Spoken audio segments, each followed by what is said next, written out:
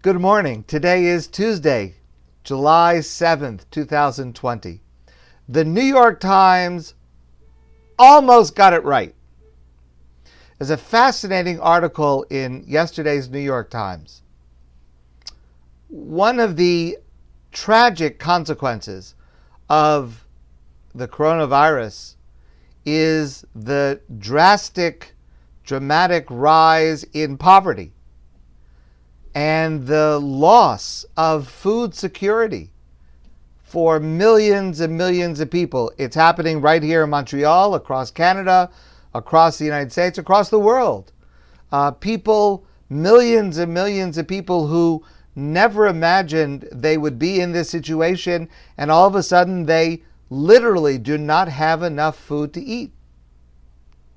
And so with millions and millions of newly hungry people, literally, every effort is needed. So there is an effort that is gaining in popularity, and it was the subject of an article in yesterday's New York Times, and it is known as gleaning. Now, to glean from a field means to gather anything that is left over after a harvest. And of course, it is initiated by religious groups based on, so the New York Times says, based on the book of Ruth, Sefer Rus, because we have a description of how that works. But of course, that is based on mitzvos, commandments in the Torah.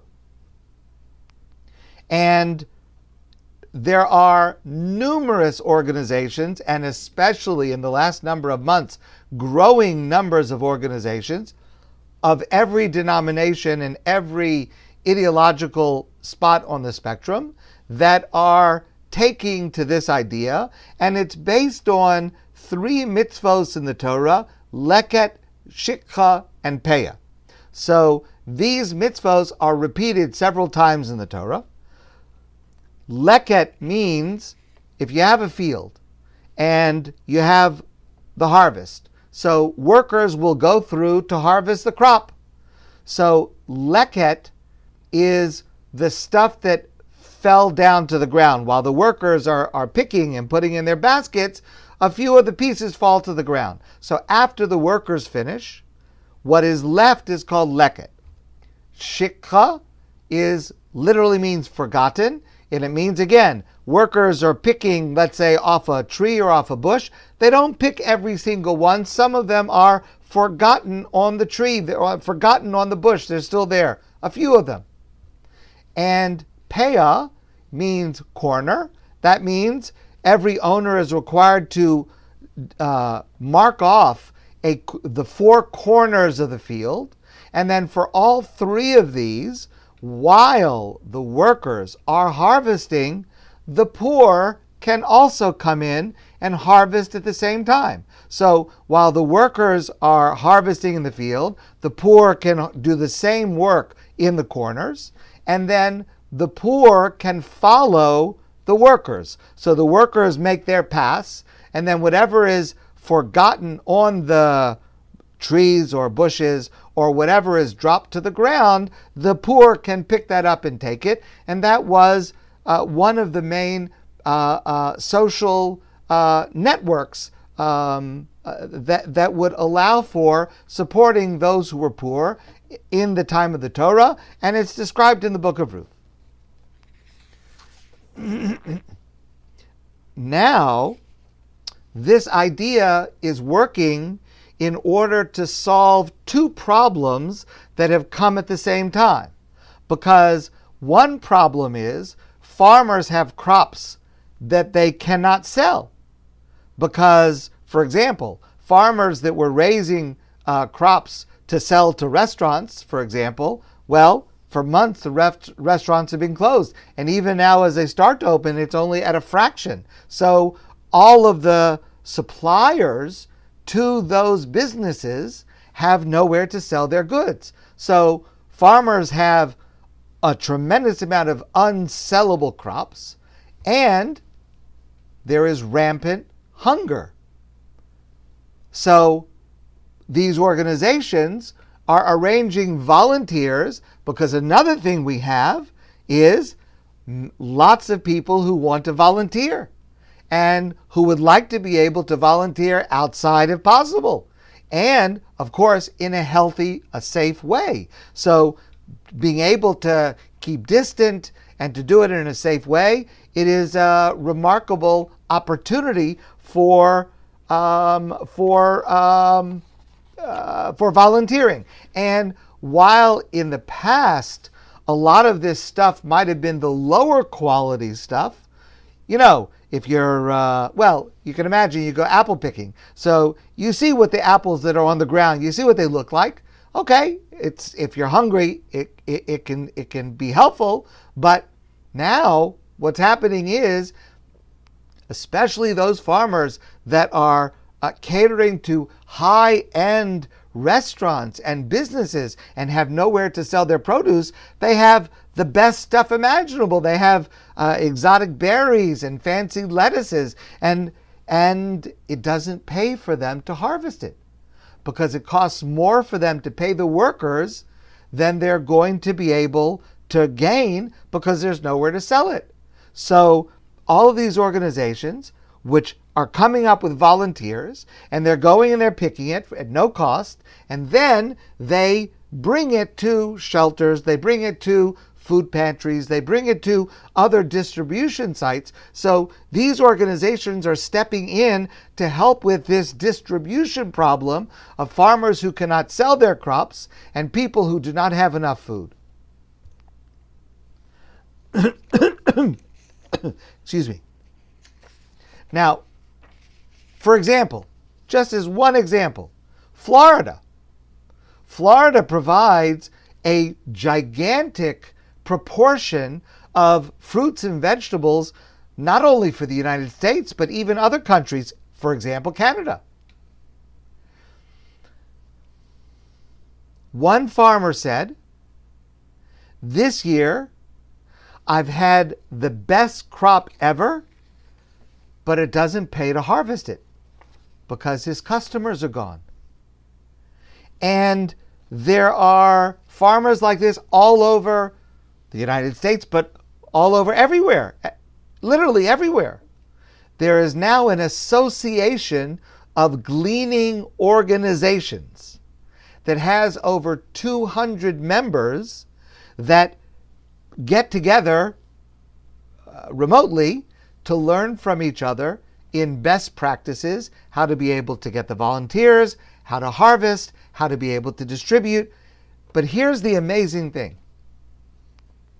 There were two studies done last year, one by University of North Carolina State University and the other Santa Clara University in California, and they found that of crops that are growing in fields, approximately 1/3 of the yield could be collected by these volunteer organizations. That is, approximately 1/3 of the yield is not being harvested by the owners and the workers in the field. Now that's a gigantic number.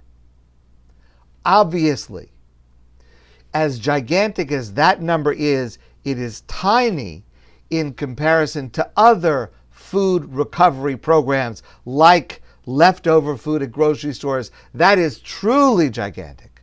That is many, many multiples larger, and that, of course, is also going on. But this idea of gleaning is a significant and an important part of this process, especially because it can be very, very local and it's immediate. Workers, volunteers can go to a field and then literally take it over to the people that need it immediately while it is still warm from the sun, literally. Gleaners, here's a quote from the article, gleaners are literally in this unique position between the farms that can't sell their food and the people that are hungry. So this is wonderful. It is amazing. It's a tremendous Kiddush Hashem, a sanctification of God's name, that here we have this idea that is flourishing all over and helping people, that is based on mitzvos, commandments in the Torah, and narratives in the Torah, like the book of Ruth. But it is missing one crucial element. Now, I don't mean in any way to deflate or diminish the volunteers that are doing this are amazing. The workers who are organizing it are amazing. The farmers who are cooperating are amazing. It is incredible. It's great. It's fantastic. All of them should be blessed by God with long life and good health. But there is one aspect of the mitzvah that is still missing from this project, and that is the goal of Leket and Shikha and Peah, to allow these people to be able to support themselves, is for the people who are poor themselves to work alongside the workers, so that the recipients are not receiving a handout. They are working for their food. It's just they don't own a field. They don't have a job. So they're being given an opportunity, which is an amazing act of tzedakah, but it is going through via the route of them working for their food. And there is no comparison between the two. You see this, by the way, in the narrative in Sefer Ruth, in the book of Ruth, where Ruth with Naomi, they come back, she's in Beis Lechem, they are poor, they have no food, and Ruth goes into the field. And you see from the story, she, a poor person, collecting from the corners or the gleanings, walking after the other workers, but you see within the narrative, she is indistinguishable from the employed workers. And finally, Boaz invites her to sit down and to eat with them and to be part of the group, but that's because she is visually, if you look at the scene, you can't tell. And you can't tell who is a worker and who is just gleaning because they don't have food at home. And that's the point. One of the fundamental concepts about the entire mitzvah of tzedakah, and we've discussed this a number of times in a number of different contexts, is that the value of the mitzvah of tzedakah is not based on the amount that you give. It is based on how much self-esteem the recipient retains. That's the reason that giving tzedakah anonymously is a bigger mitzvah than giving it when you are known. Because when you are known, the recipient has a feeling of indebtedness. And, as we've discussed, the highest mitzvah is to give someone a job, to allow them to be able to support themselves. Even if the amount is less, because you are doing more for the self-esteem of the person by allowing them to actually work for what they are being able to have. Now, don't get me wrong. Handouts are still necessary. There will always be people who, for various reasons, are not able even to engage personally in the mitzvahs of Leket and Shikha and Peah. So we will always need handouts. We will always need soup kitchens and food pantries. Those band-aids, those handouts are necessary. But to the extent that we're able to move it up a notch so that it is not just volunteers, but those who are actually in need, who now have an opportunity to go into the fields after the workers to take what is left, that would be an even higher level. Again, I don't want to take away at all from this tremendous effort. It's fantastic. But if you want to look at what is the Torah teaching us, what are the mitzvos on which this is based, that's the goal.